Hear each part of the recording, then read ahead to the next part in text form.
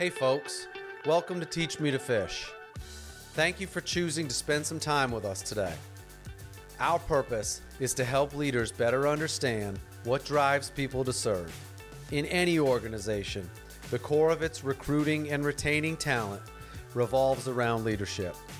And not just average leadership, but motivated, values-based, inspirational leadership. Our pursuit here is to get a little bit better every day. Progress equals small victories and stacking habits. Habits like getting up early, working your butt off, learning something new, being positive, and surrounding yourself with phenomenal people. I'm thankful for you taking some time to think about the kind of people and experiences in your life that inspire you to be the best version of yourself. Maybe you're out on a walk, on a run, or commuting to work. Whatever you're doing today, thanks for investing some time for yourself and sharing your thoughts on today's conversation with someone you care about. I hope today's conversation sparks some ideas on what you can do to inspire people too. Fly forever if you keep it tight. Love the world, but keep the sky on your mind. This episode is called Long Story Short. It's a quick so what. It's not the full story. It gets right to the point. It's a quick conversation to let you know what the podcast is about. And then if you're interested, and if you like what you hear, then you download the full version. This conversation is going to be with Thelma Teal. Thelma is an Army major who enlisted in the Army. She was a staff sergeant before she went green to gold, and then she became a major. One of the things I did was I reached out to folks and said, tell me about Thelma Teal. Someone said, serving with her was the most transformational times of my life because of how much she cared. Another person said, if you want a job done right, call Thelma Teal. Mom, wife, soldier, warrior. She's a fearless advocate for her team. She's an amazing wife, mother, soldier, warrior, friend. With that, let's get to the conversation. Tell a little bit about why you even joined in the first place. Why did you get started? It's complicated, for sure, just to say that up front. So there's some things that happened in my past where I was fortunate enough to get taken under the wings of some very special guardians that kind of help raise me and guide me. And I think at this point, one day I had originally always wanted to join the Navy. I remember the magazine. It was a People magazine, and I opened it, and there was a Navy girl in her dress whites. It had a nice skirt, and she was saluting on a ship, on a carrier. And I was like, I want to join the Navy. And that obviously did not happen because one day I'm driving, and my guardian at the time, I'm just very haphazardly, I was like, can we go in there? And it's an Army recruiting office.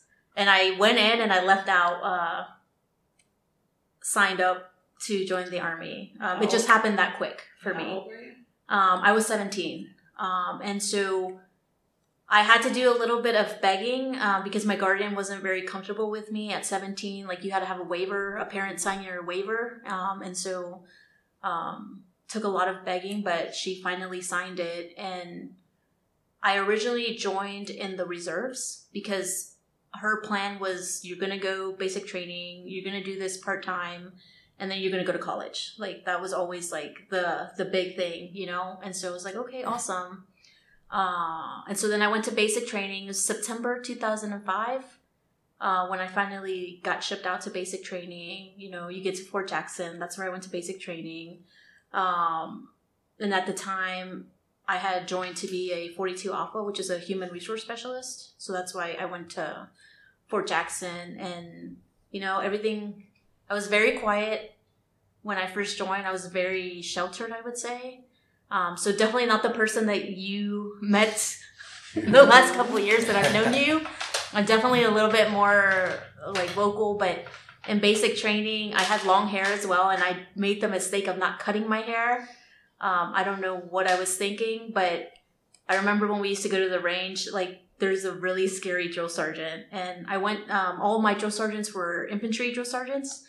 And so they were a little bit harder on me, and Like, I remember when we went to the range, one would always give me such a hard time and call me Pocahontas because my bun was so big. Like, and the ACH back in the day was just, it wasn't as compact or as comfortable as it is today. And you had that leather band that like raised up your head. So he is like the scariest like drill sergeant for me that I remember. But about week 3 that I was in basic training, and it started out with me having a dream that night. And I had a dream of my guardian talking to me, and she had just sent me a letter. I had read it like a couple of days before I had this dream. And the letter, I was reading it with one of my battle buddies. And, you know, you don't think a lot of it at the time, but I was just like, just such a sweet letter. Like, I needed this letter. It was very motivating. She was saying how proud of me she was. And a couple of days later, like, I'm asleep.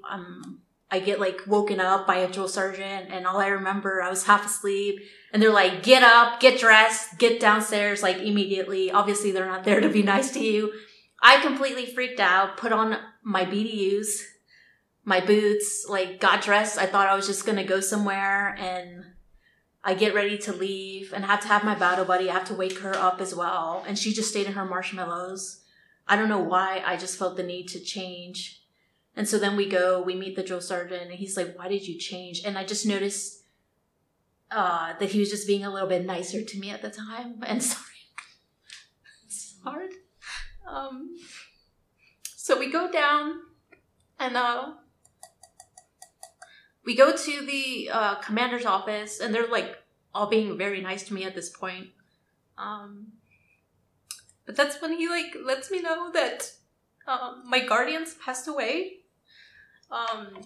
At the time in Texas, so right before I joined and I went to basic and I got shipped out, I think it was like a month or two, Katrina, I don't know if you guys remember Hurricane Katrina.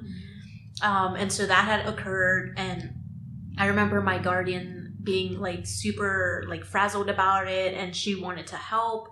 And I remember her making me make 1,000,000 peanut butter and jelly sandwiches. And like we drove them to like Louisiana and to like one of the shelters that was near where we lived, and like we just gave them away.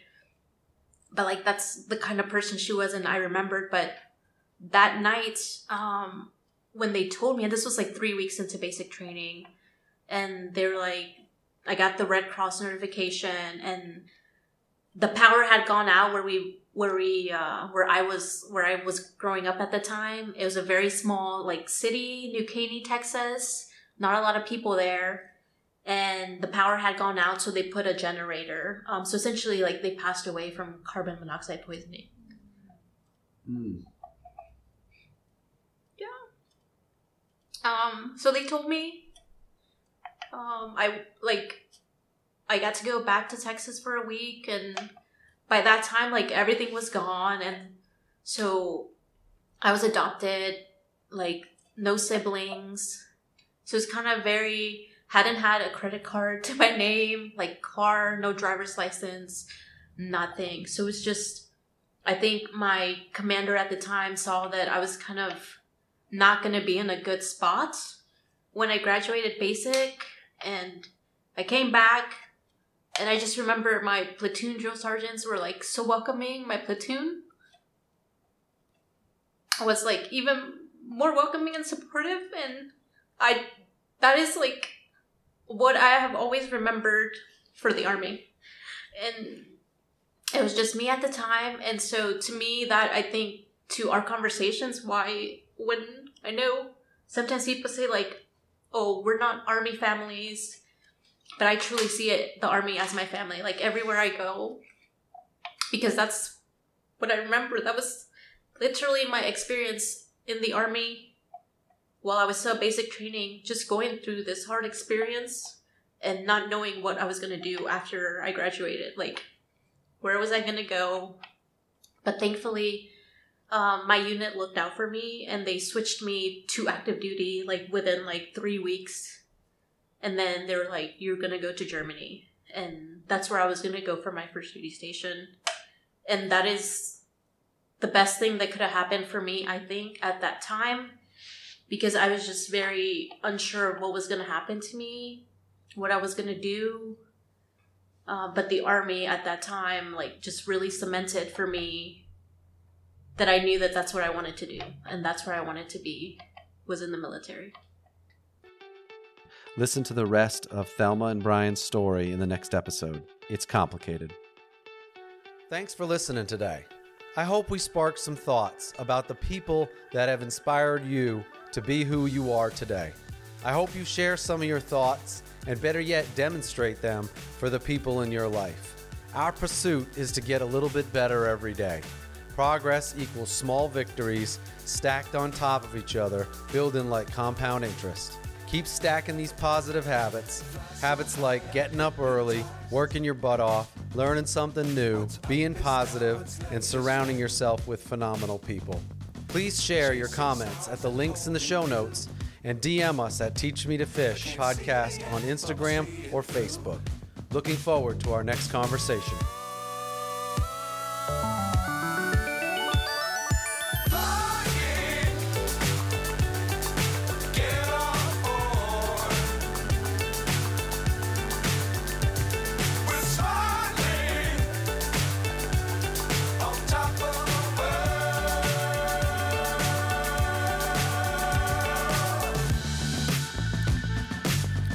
Times don't fly too high. Be sure to keep the ground in sight. Fly forever if you keep it tight. Love the world, but keep the sky on your mind.